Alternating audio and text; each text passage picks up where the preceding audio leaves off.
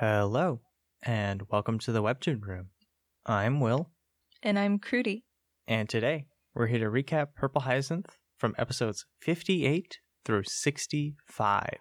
We're super excited to do this and get into Purple Hyacinth once again. Will and I both very much enjoy this webtoon, and we're excited to talk about it with you all today. Let's get into it.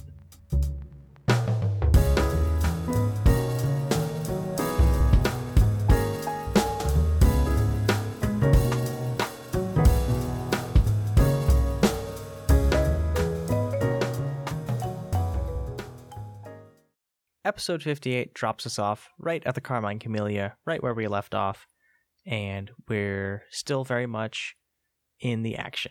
Yeah, Lauren finds out that the masked ninja who was chasing and fighting with her on the roof is actually Kieran, and that they have both individually attended this mission, this rendezvous at the Carmine Camellia with the Phantom Scythe members. They are both tracking it, and they're here for the meeting that they are missing now because they did not communicate this intent with each other. It's very funny. It's a very funny sequence. And they're both basically saying to each other, I thought you were a threat. I thought you were a threat. But moving on, from there, Lauren basically tells Kieran that she doesn't really care what he's doing. She doesn't really care what he does and not to bother her. But they inadvertently end up on the mission together and they end up working together.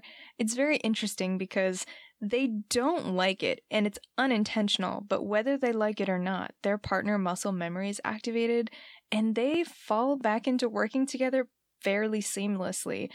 Lauren signals to Kieran. Kieran watches their front. Lauren watches their back.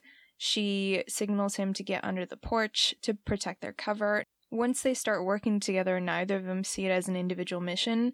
They look out for each other when things go south, and their instinctual reaction is to work together like this. Yeah, there's even a moment where Lauren says, birds of a feather, I suppose. And even she recognizes it, even though they haven't been speaking up to this point. They still work together really, really well. That's an excellent point. They have not been speaking up to this point. They're kind of on the outs. And despite that, their partner chemistry is so strong. Their behavioral patterns, I guess, as partners are just so ingrained. They've even, and this is hilarious to me, because we're revisiting their bickering sign language conversations. It's so strong that they've developed their own sign language conversation to the point that they can have full conversations with each other and actively bicker using it without making a single word, but they communicate and know exactly what the other person is saying. It's hilarious. They do end up successfully eavesdropping on Phantom Scythe's conversation, and they do learn some pretty important plot details, that there's a rebellion going on within Phantom Scythe, and that there's going to be explosives in the city fairly soon. Yeah, there's some cargo that's arriving on different ships. The last one is set to sail on February 12th and is arriving on the 14th. They have all of the cargo hidden underground and it's under surveillance, and they're planning to strike in less than 2 months. So there's not a lot of time to interfere. And the cargo in question is nitroglycerin, meaning that Phantom Scythe and the mission that they're planning is another bombing that, in their words, makes the Allendale tragedy look like a tiny sparkler in comparison to what's to come. And this is the crucial information that Kieran and Lauren are able to overhear and take note of. Kieran and Lauren hide while everyone leaves. They get to see a little bit of a look at the messenger. We don't really see his face, but we know that he has a tattoo on one of his wrists. And he is a little bit mysterious. He's able to appear and disappear really quickly. We don't really know who this guy is, but it's going to be interesting to find out if there's anything more to him as a character in the story. The other Phantom Scythe members trickle out as well, leaving Lauren and Kieran free to try and get out of the Carmine Camellia and escape. And in their attempt to escape, they run into Lady A. It's really strange. It's definitely a comedic moment, and I think lands for us as a comedic moment. It definitely did for me, but it's also hella suspicious. And Will, I think we've talked about this before. She shows up in all of these very convenient places, during their heist with Anslow, outside the police station, all of these places. And now it just leads you to think, who is Lady A? What's going on? Is it a funny coincidence that she's showing up in all these places, or is it a hint of something more nefarious? We'll find out, I guess, but that was kind of my first reaction. Why is she everywhere? Why indeed. But because she shows up, we get the classic stuck in a closet until X amount of time has passed trope, where in episode 59, it starts off with Lauren and Kieran being stuck in a storage closet. Yeah. They got some forced proximity going on for the next episode. I think it works in this scenario because Lauren and Kieran have to talk at some point. They can't just ignore each other. And this gives an opportunity for that to happen, for them to be in the same space. Because you know that Lauren, at the place that she's currently at, she's not going to want to spend an extended amount of time with Kieran. Grudy, do you have any takeaways for episode 58? Just a couple. I think this episode was a very smart way of showing us how Lauren feels about Kieran. She was never going to say anything or express it into words how much Kieran hurt her, but the turnabout of I don't care what you do to actively grabbing his wrist and pulling him to safety shows that she does care. She didn't need to do that. She could have just left him, but she cares about him enough to help him in that moment, and he's not totally dead to her. I think you can also see in this episode how Lauren and Kieran have integrated with each other so well, considering it's really only been a month or two in the Purple Hyacinth timeline, and these two have worked together on a few missions, but they've developed a very harmonious rhythm with each other as partners, as people who have each other's backs, to the point where they follow each other's lead without second thought, and they're squarely on the outs with each other right now, so that's very hard to do, but it's just an instinctual behavioral pattern that they get back into with each other. Yeah, it's natural for them. It is, and to have this instinct and rhythm while they're really not talking and they're not in a good place is pretty remarkable. Speaking of not talking, Lauren and Kieran have what I've been calling the talk, or at least part of it, in episode 59 while they're stuck together in the closet. Yeah, Lauren and Kieran are stuck in this closet. They have nowhere to go. They're forced to be around each other until the coast is clear when everyone leaves at 3 a.m. It's a long time to be stuck with someone in a room, and as soon as Lauren gets a minute to breathe, she ends up flashing back to the night in the cave in episode 43, where she sees Kieran's face and her own terrified one as he strangles her, and she has to physically move away from him. It's very powerful to read, actually. She can feel his hands on her neck still. And Kieran notices this distress. She does a pretty good job of hiding it, but he pays attention. He knows what's happening, and he looks away. She tells him to stay away, and it's kind of an unconscious effort to feel a little safer around him because she very much does not feel comfortable. And despite feeling uncomfortable, Lauren is the one who actually starts talking about what happened that night. Yeah, Lauren thinks her way through her panic and flashback, and she starts writing down notes from the Phantom Scythe meeting, and she, like you mentioned, opens the topic with Kieran. And they talk shop, basically. They talk about what they just overheard, about the fact that they have until the 14th of February, Valentine's Day, funnily enough, to find that underground hideout and foil the Seventh Apostle's plans. Possibly identify the dark-haired woman and the other associates and defuse the bomb, basically. Off of this conversation, Lauren's mind goes to Allendale, and she starts stewing in guilt and worry about how many more people will die if she fails her mission. She thinks of Dylan, and she sort of makes a direct comparison with her situation then and now with 2 months versus 1 hour. And the fact that she does this shows that she hasn't really forgiven herself and that she doesn't give herself the grace and the allowance of the situation she was in at the time. She was a young child, and she wasn't sure of what she heard, those lies in the crowd. She had only 1 hour. Essentially, she's got this dark cloud above her. Kieran has noticed this the entire time. He looks away. He's got a dark cloud over him too. He kind of knows that he is impacting her, and he's trying to make her feel a little more at ease by taking up as little space as he can. And this is where Kieran offers a bit of an apology to Lauren for what happened. Yeah, it's sincere. He kind of acknowledges that their deal is off, and the last thing that she wants to do is probably speak with him. But I think he wants to offer as much as he can to ease her mind as he's able to. He extends the olive branch, so to speak, and makes a promise, a pretty important one actually, to Lauren, that regardless of any orders that he had received from Phantom Scythe, that he would never harm Lauren or any of her coworkers, and that he intends to follow through with that as sort of something to offer to Lauren.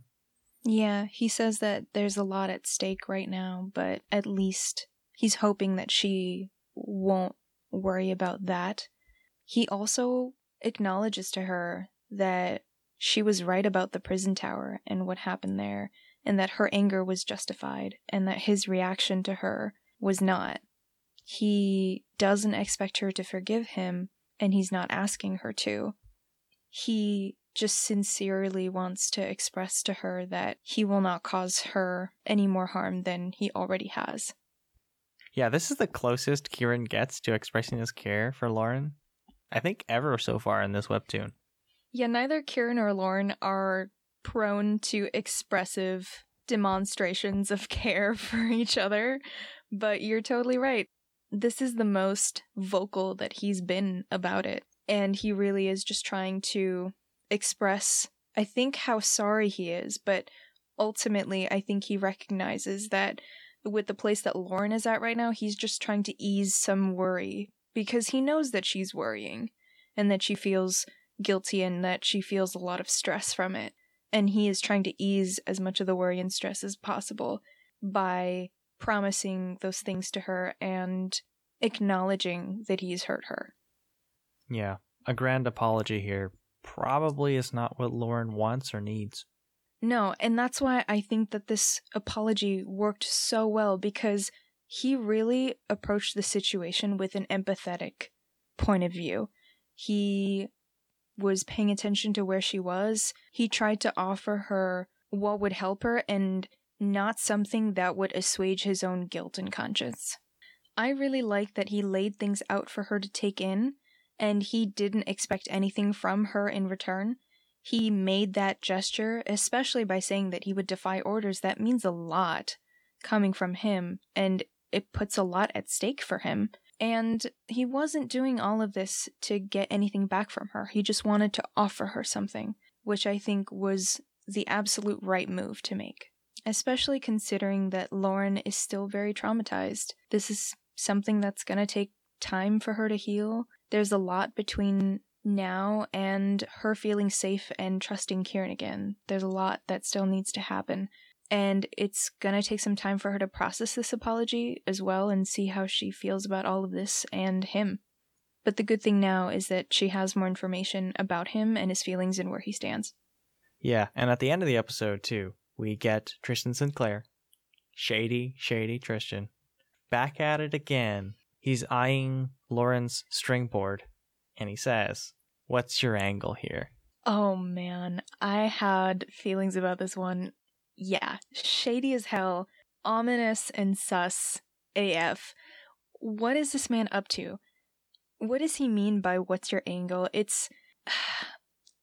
I definitely got ominous vibes off of this. What do you think? I think you and I have suspected that he's involved somehow, and this is kind of pushing him into the I might be a villain into I'm more of a villain. Yeah, he is definitely up to something.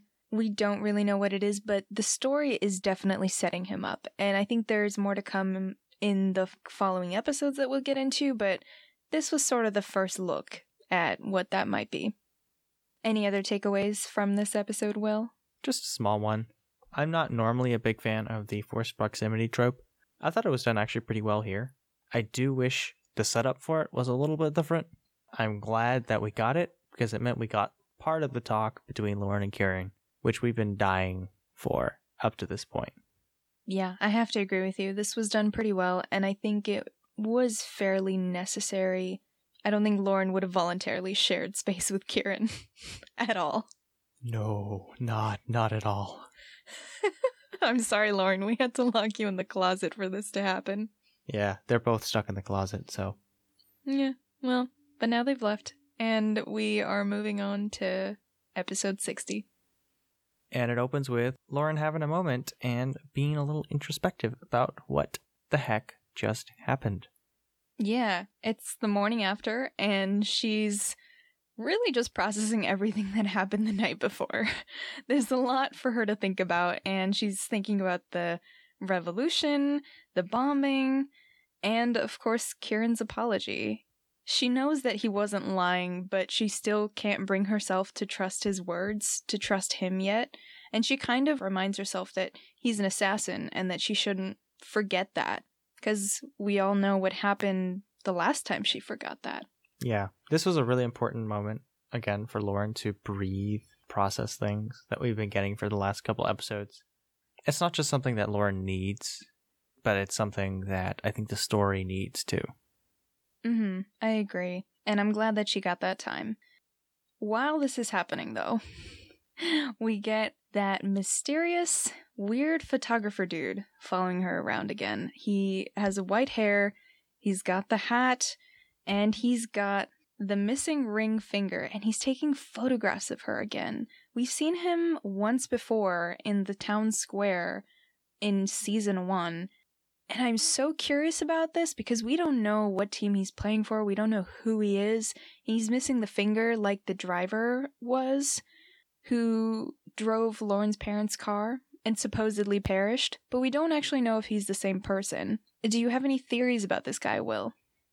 I don't. I'm just along for the ride like Lauren's parents were. Oh, no. Well... I'm not saying the story's going to blow up, but I don't have any theories, Gertie. Well,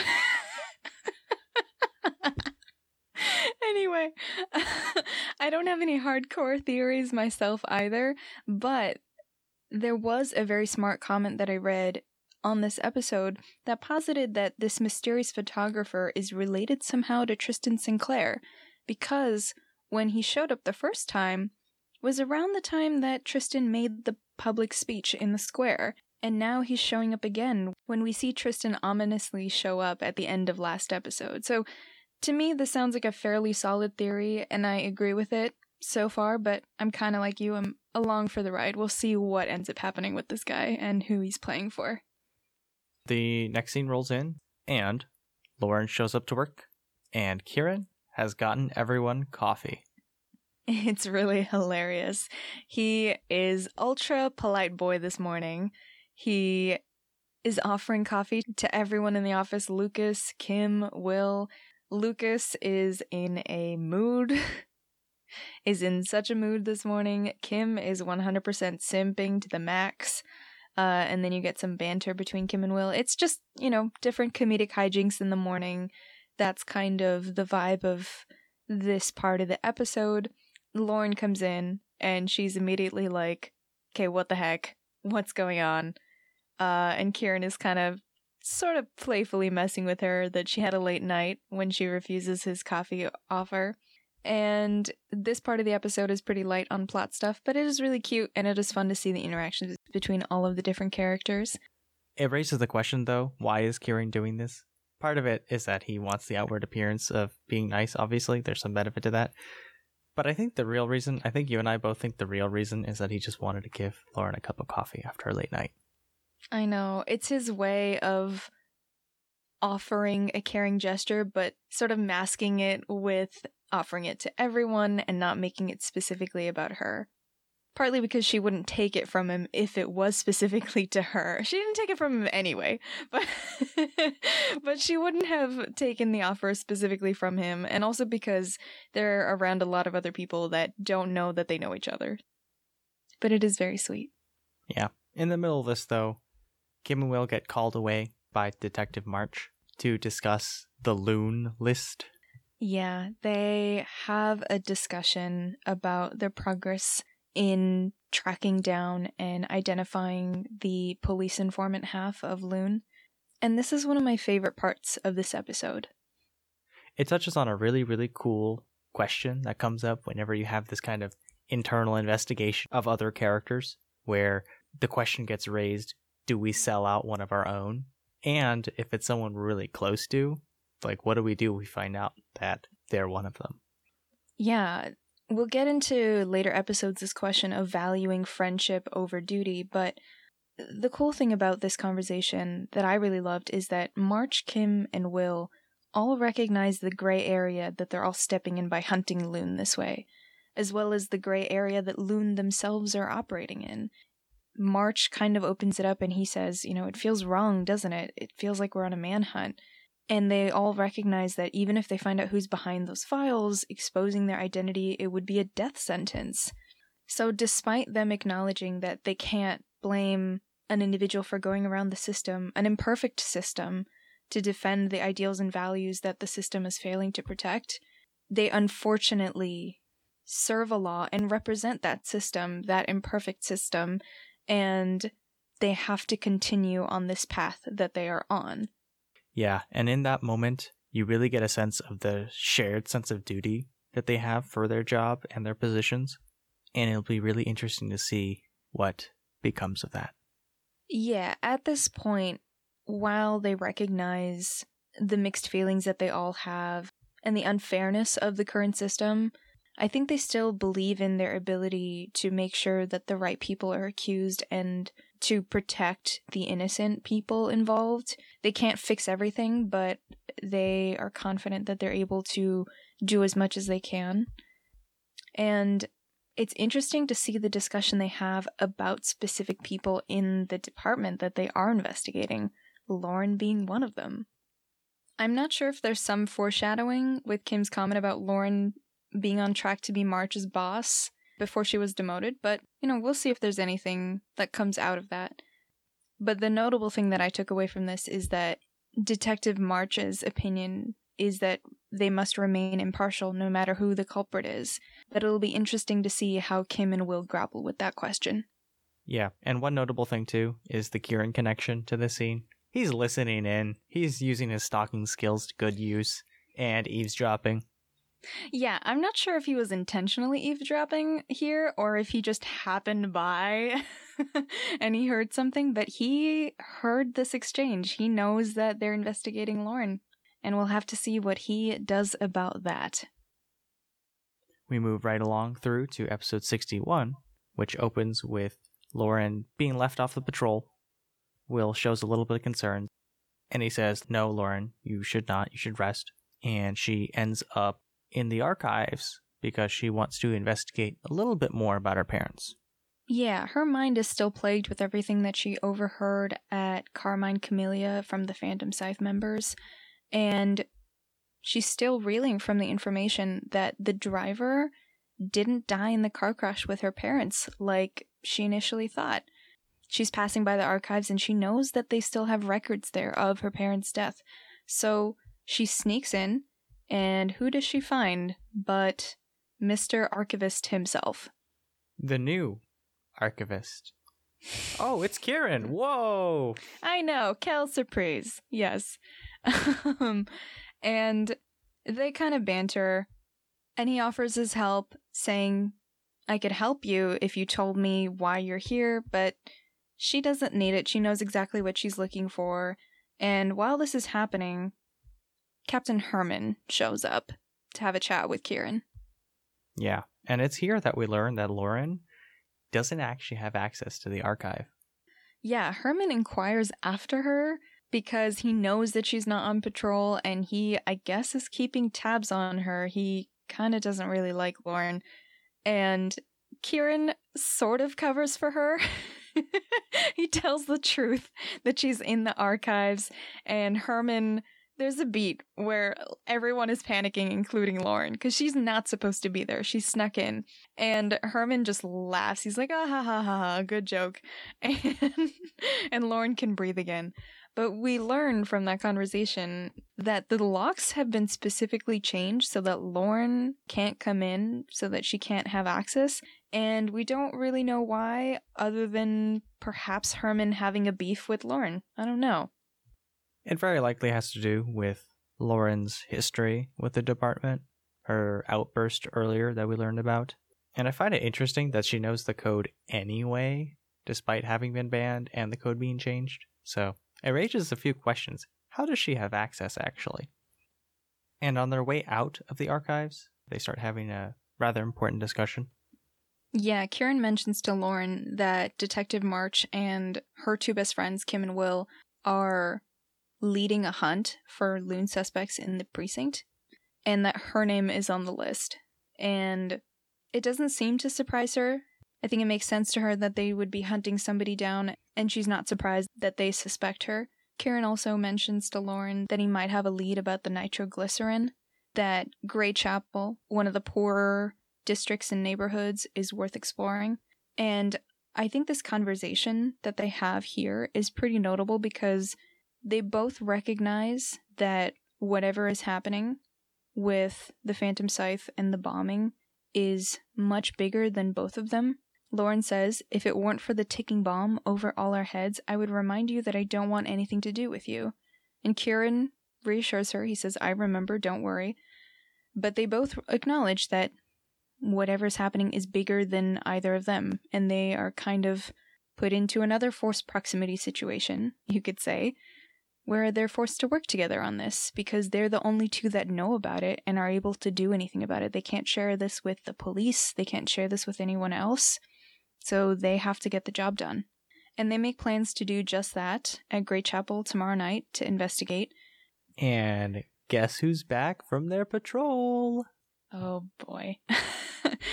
Kim and Will catch Kieran and Lauren making plans to meet up at Grey Chapel tomorrow night at 10 p.m., which is really late. And so Kim and Will are both like, "See you for what? Like, what's happening?" And Lauren is sweating.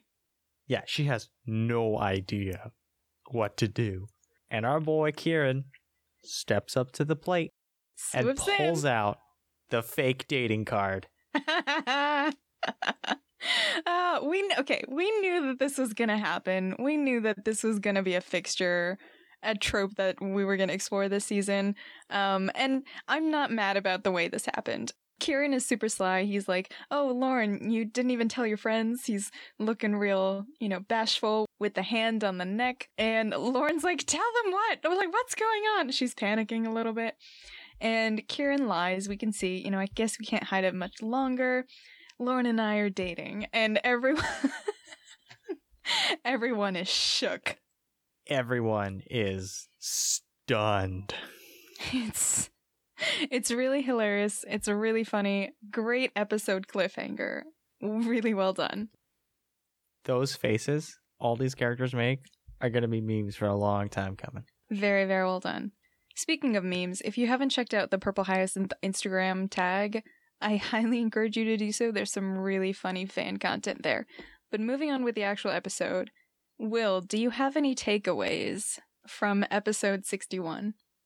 I think one of the ones that you and I both had was how cavalier Lauren and Kieran are about their conversation. They're talking in the archive room. They're not really trying to be that secretive, and they carry their conversation outside, which is why they get overheard. I thought that was a little bit strange. Yeah, I'm not a fan of it either. Because, if you think about it, Lauren and Kieran are supposed to be really, really secretive. They're doing work that if they get caught, it's basically a death sentence from either end, and it doesn't make sense to me when you've built up the stakes so high. Why are you talking out and about in the archives, out and about in the hallways of the police precinct? Isn't there another archivist who can overhear you? There definitely is another archivist. And are they really surprised at this point that they were overheard? It's stressing me out, man.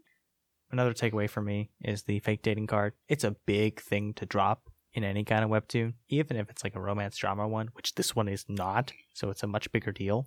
And it'll be interesting to see where the cracks show to the other characters if anyone investigates it further or learns something that is contrary to Kieran and Lauren's story. Yeah, well, I'll go in more into my point on that in the next episode a little bit, but I agree with you. It is going to be interesting to see how much they follow through with the fake dating trope and that story for the two of them. What I'm also curious about is what Herman wanted Kieran for, because he came in wanting Kieran for some sort of assignment, and I don't know if that is something innocuous. It could very well be something harmless, not related to the overall plot. Or is it related to something with Lauren, or is he wanting some other task from him? So that's what I'm curious about from here. Rolling right into episode 62, we pick up right where we left off. Kim and Will are still freaking out a little bit and confused, and Lauren is also freaking out with them. Yeah, we're doing some real creative storytelling here. Some real creative ad-lib alibying here, as the title says, with Kieran and Lauren kind of spinning their quote-unquote dating history for Kim and Will. And to be honest, I think they do a pretty good job. I think they do a pretty good job of tying together the different pieces and stringing a dating story on the spot. They both incorporate as much truth as they possibly can. They did meet 2 months ago. They did first meet in a cafe, or at least first see each other in a cafe. And Kieran even gives the both of them an alibi for the Anslow arrest by saying that they were out on a date at the Harlequin. Yeah, I find it interesting that Kieran is really, really good at making up that alibi on the spot. Kieran, have you daydreamed this scenario before? I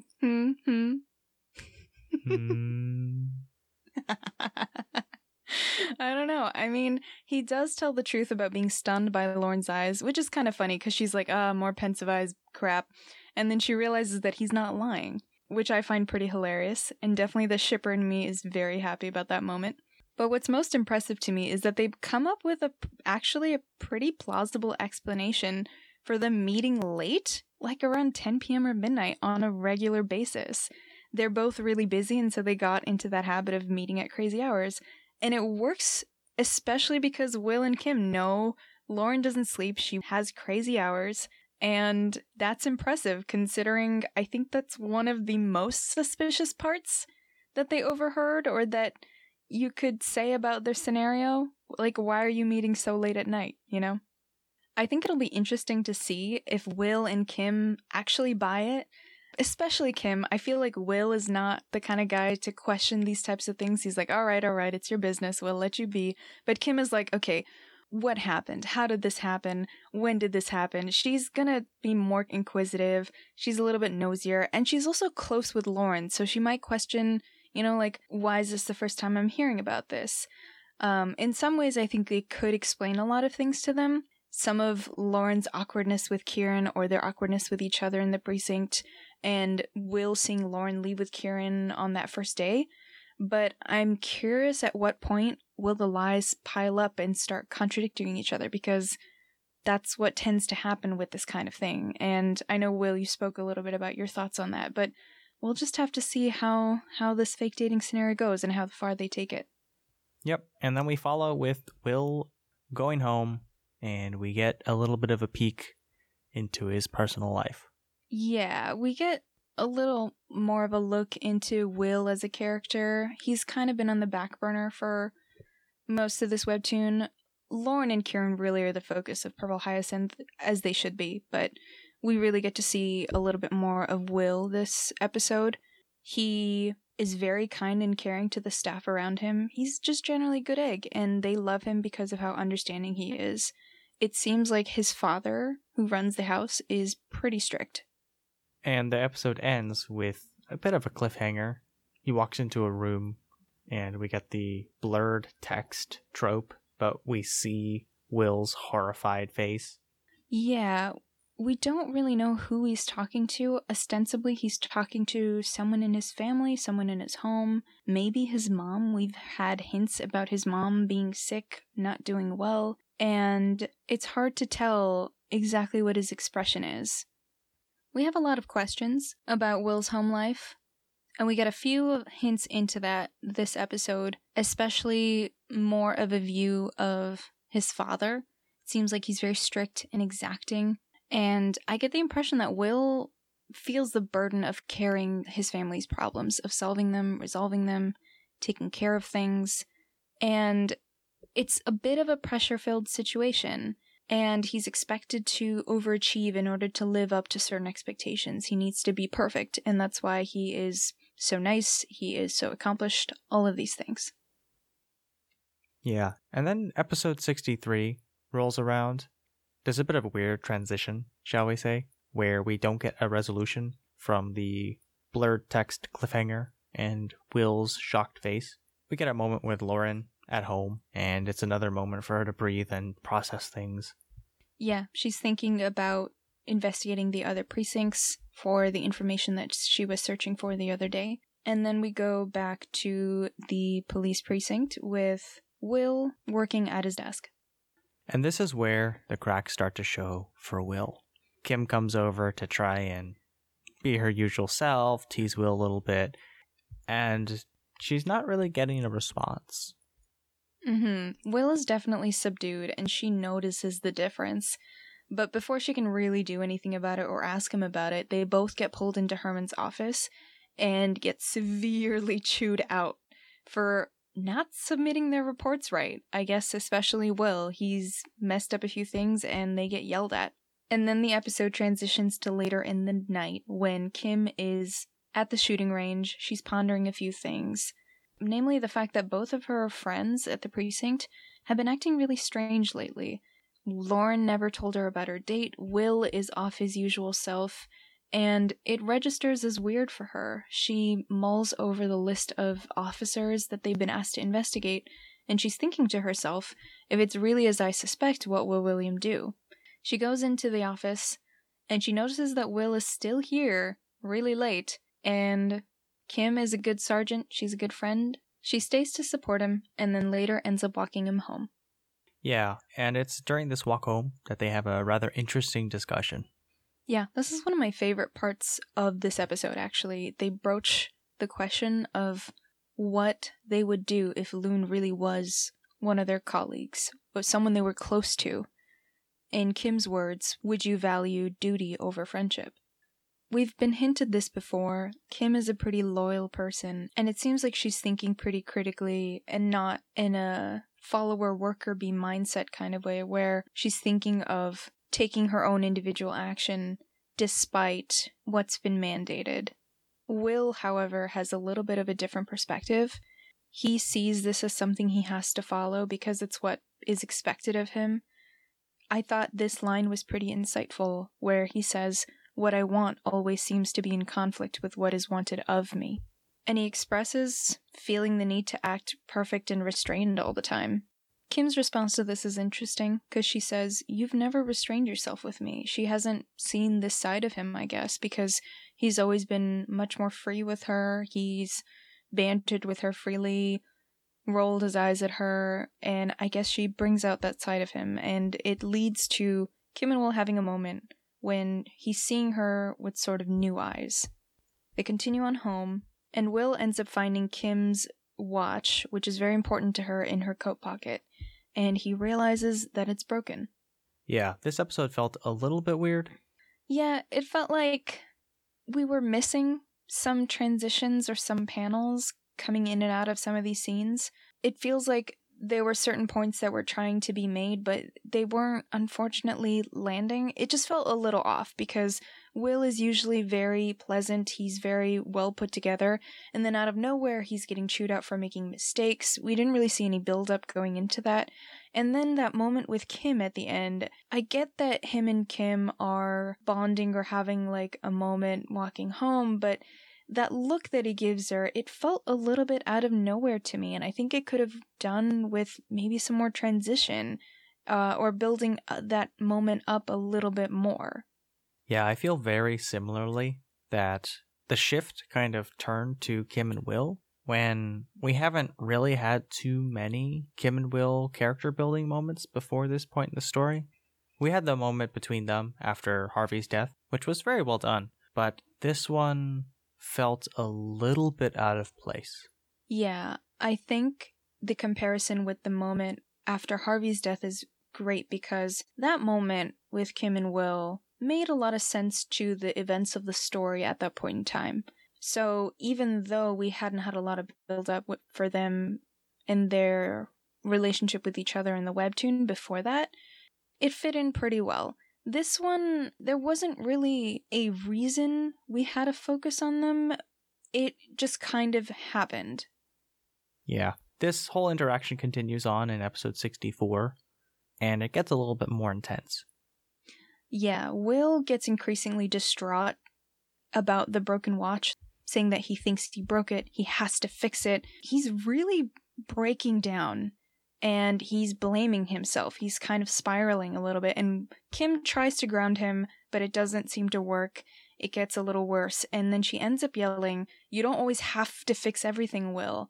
And they have this moment where they're sort of like staring at each other, and it's very intense, and it's a moment of tension, and she lets him know that the watch is already broken. Yeah, I think it's a really cool metaphor, too, for Kim as a character, right? She's been broken this whole time, but on the surface, she looks fine. The watch is in pristine condition. It looks fine, but it's been broken. Yeah, it's a great point. I really like that as well, and it just sets up a curiosity to learn more about Kim and what's going on under her surface. Then we also get the musical moment where Will's playing and singing a song that ends up being reflected in the webtoon.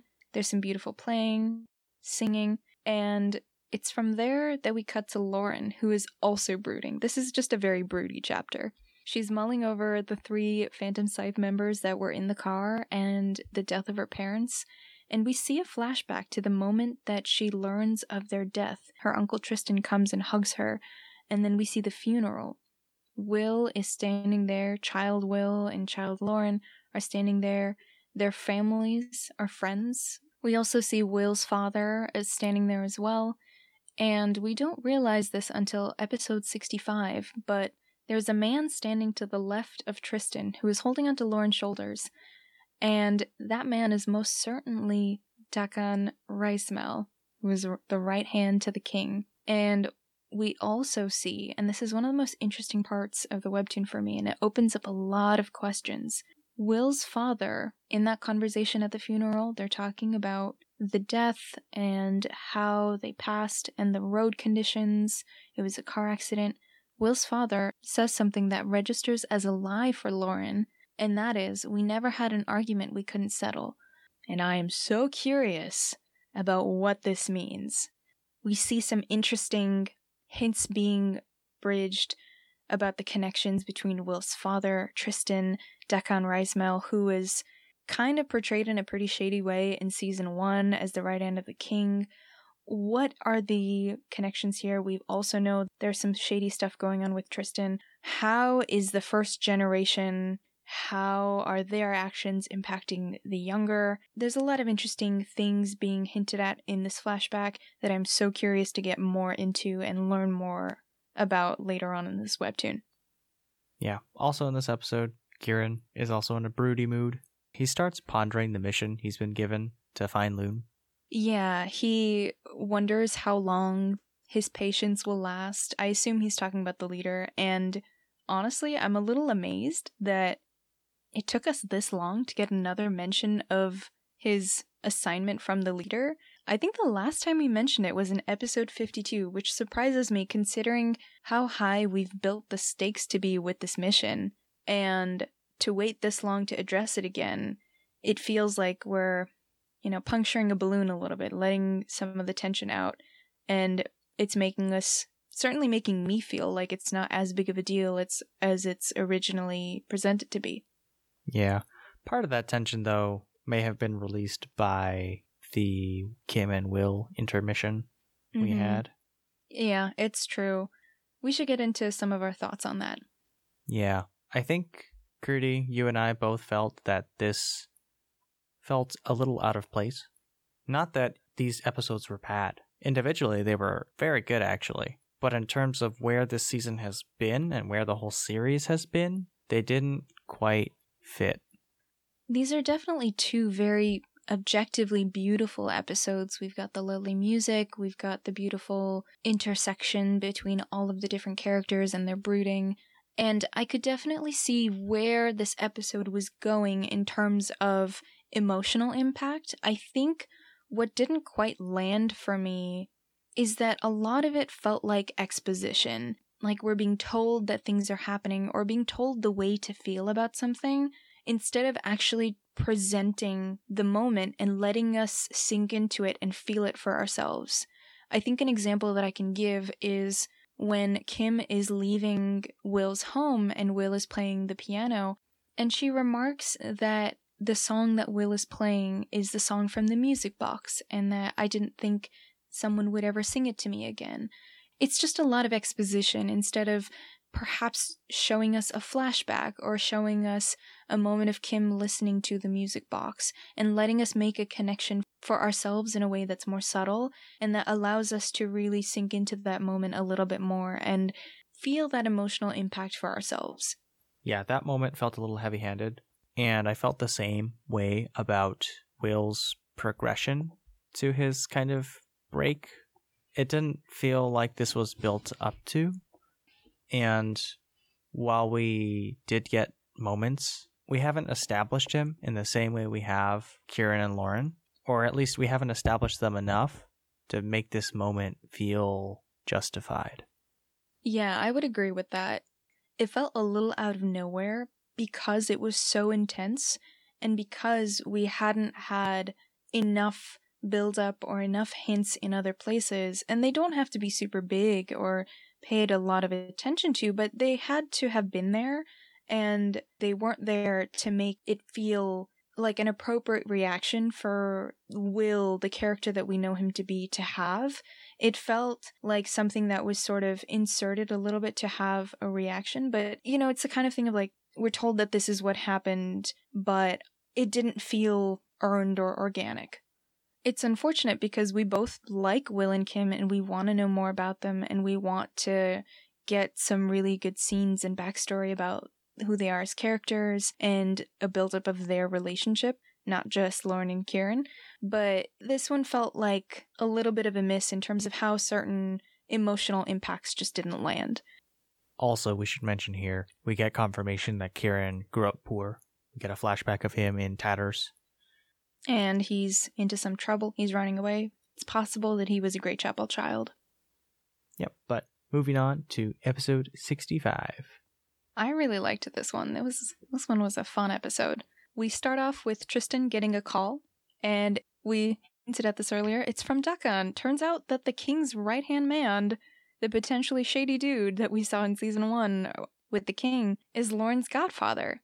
And he seems to be a doting one. When he learns that Lauren isn't home, he asks to talk with Tristan for a moment, which makes you a little curious, considering the hints we've gotten about both of them being a little shady. What is it that they have to discuss? We'll have to wait and find out on that one, though. I know. In the meantime, Lauren is out on a date. Well, it's not a date, but it is a date. It's the only kind of date that these two are capable of having. Investigating shady neighborhoods, looking for bombs, and looking for the Phantom Scythe. Sounds about right. We finally get our first look into Great Chapel, this neighborhood / slum / whatever you want to call it. We get to have a really good in-depth look at the desperation, the dissatisfaction, and the hunger and pain caused by the abject poverty that the Phantom Scythe feeds on to fuel their manifesto. And Kieran shares a little bit more about how the Phantom Scythe operates. They work in a series of subterranean passages and a big network that they call the Underworld.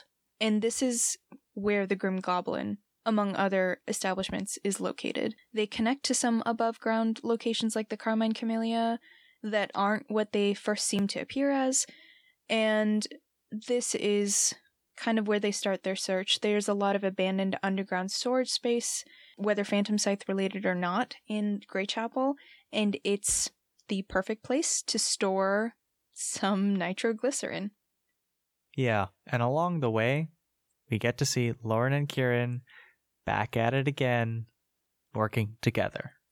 Yeah, I've really missed this. This episode reminded me a lot of their earlier Loon escapades, and it helped me realize that this is one of the places where the webtoon is strongest at, is when we have Lauren and Kieran working together side by side, sharing knowledge.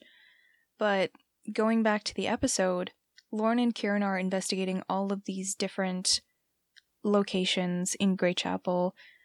Kieran has a moment while Lauren is looking at all of them, and he envisions red fingerprints and marks around Lauren's neck. And in the next moment, it's gone. It's a fleeting moment, and it's really his guilt eating at him and manifesting in a daydream kind of vision. And along the same vein, we see Lauren thinking to herself that she can't believe that she's here cooperating with Kieran just like she did before. And she has a whole internal monologue about how she wouldn't have even have known where to search without his help, and that all of this poverty that she's seeing firsthand, maybe for the first time, is what these pamphlets were denouncing. Pacifist groups were not paid attention to or remembered, and they're only paid attention to when they resort to violence like Phantom Scythe. And it's some new considerations that she's taking into account, that the frustration of the people, the disadvantaged, must have been genuinely horrible for it to even come to that in the first place. It's a conversation that she and Kieran have later on about civil revolution being needed. Yeah. The episode closes with Lauren finding the Orion and Sons connection that she found back in episode 54, and they go in together and discover together that it's a murder scene. They find pamphlets, and they see blood that looks pretty fresh. And that's the cliffhanger for episode 65. Yeah, this was a good episode. I really liked this episode. We had a lot of good plot movement, and we got some good old-fashioned Loki hijinks that I am totally a fan of. Yep, it's those hijinks that I've been really missing from Purple Hyacinth. I agree. I think I mentioned this earlier, so I won't dwell on this too long, but this really is one of the strongest parts of the webtoon, their partnership specifically, and the hijinks they get up to, and the way that they interact with each other, either individually or together. And we were really long overdue, and I'm realizing, especially, 15, 16 episodes in from the premiere of season 2, that we've been missing this. Any overall takeaways for this episode, Will? I thought this was a great cliffhanger to leave us off on for the next couple episodes. It felt like a nice return to form for the main story. I would agree. We also got some really good hints. I like that we're slowly pushing along these hints with Tristan, with Dakan, with these flashbacks, and about Dakan being Lauren's godfather. I'm so curious as to what this means regarding Tristan, Dakan's relationship with him, his relationship with Lauren's parents. How close is Lauren to him? It sounds like from what Tristan was saying that she's close enough, she's fairly close, but we'll have to see. And was Dakan affiliated with, or did he even know of the Snapdragon? I have a lot of questions, and it just sets up the mind and the theories churning in the background for that. Apart from that, we got so many great moments with Kieran and Lauren that really speaks to their evolution of their relationship. I'll just run through quickly some of my moments that I really enjoyed of theirs. The first one being Kieran teasing Lauren about being ready for their date, which is totally shades of their first expedition that they took together, ready for our date officer. And his behavior this time around is very, very different. It's so funny to see how much Kieran has changed. He immediately takes it back. He Uno reverse cards, and he's like, sorry, that was inappropriate. I take that back. And Lauren didn't even have to say anything. She just gave him a look, and he immediately retracts. And she tells him, to never ever mention it again. And he's just sitting there like a chastised puppy dog, saying duly noted. And it's hilarious. Another moment I really loved was in their conversation about keeping their mission secretive. Lauren has a history of worrying and letting things kind of eat at her internally, and Kieran kind of catches her starting to do that when she says, we really can't tell anyone. And he kind of stops and he's like, hey, don't panic. It'll do you no good. He grounds her in that moment. And she ends up sharing with him the knowledge that she has of Tim's sake, that she crossed paths with him as a detective. And it's less the actual information that she shares, but the opening up that Lauren does in this episode is really notable, considering the space that they were in only a few days ago, a week ago. And she's opening up information to him. In the last Orion and Sons move, she kind of takes off, similarly to how she did on their Anslo mission. I kind of got shades of Anslo in that moment. But this time, what's notable is that she brings Kieran with her. She kind of opens him in and she includes him in her investigation. And it's really interesting to see their relationship evolve like this. Kieran has gotten more respectful and more treading the line with Lauren, as he should. I think that makes sense considering where she's at. And I think he should absolutely continue to be respectful of her like that. And Lauren is opening up to him a little bit more. And I think this sets them up down the line for addressing their relationship more directly. Yeah, their dynamic has definitely changed. It's familiar. It looks like what it was before, but it's definitely a little bit different. And it'll be really exciting to see where it goes. Let's round up some of our closing thoughts and predictions, hopes maybe, for the coming episodes. Yeah, overall, this was a good set of episodes, minus the Kim and Will intermission. That did feel a little bit strange, but everything else felt very, very, very, very satisfying. Mm-hmm. What are you looking forward to in terms of episodes to come and how we've been set up? I'm really curious about the resolution to the last cliffhanger in episode 65. I think that's very exciting and very cool. The plot is moving in a direction that I think we're all looking forward to. I can agree with that. I think we are being set up for more Phantom Scythe, for more Lauren and Kieran jaunts and missions, and to get a little bit more information about the Snapdragon and about how all of these characters that we've been getting hints about factor into the overall story. Do you have any other closing thoughts? Yeah, one of the main things that I noticed and paid attention to in this arc is the progression of the Kieran and Lauren relationship. I'm really glad that we got that apology from Kieran in episode 59. I think he made a good first step. He didn't truly get vulnerable, and I think that is a conversation to come, but I think he made the necessary step in the moment that would potentially set themselves up for that vulnerable conversation, because we've gone from Lauren not really being willing to even share space with him to in episode 65 where she is willingly cooperating. Not completely willingly, but she is cooperating with him. And I think the way that he expressed his apology in episode 59 was the only step he could have taken where she would have heard him. And that will set us up later on for a situation where they can get a little more vulnerable, and everything that he'll be able to express, she will be able to be present for and take in, because right now she's not. In general, it is cool to see the progression of their relationship. This webtoon is strongest when it focuses on the two of them. They are the center that the other characters in the plot kind of revolve around. And in my opinion, nothing else in the webtoon is strong enough to hold up the focus apart from them. So when they are driving the action, the plot, and the tension, the webtoon is super compelling. Yeah, I would agree with that. We love reading Lauren and Kieran. Yeah, they are definitely the highest point of this webtoon.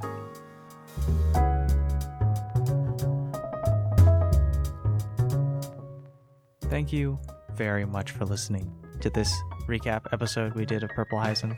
We're going to do another one. We're probably going to continue to do them, so stick around if you like them. Thank you so much for hanging out with us, talking about episodes 58 to 65 of Purple Hyacinth.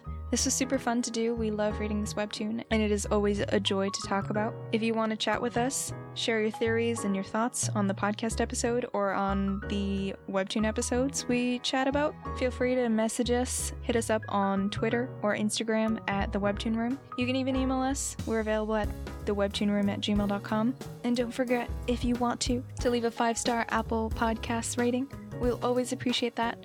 Thank you all again for listening to today's episode. We will see you next week. Bye.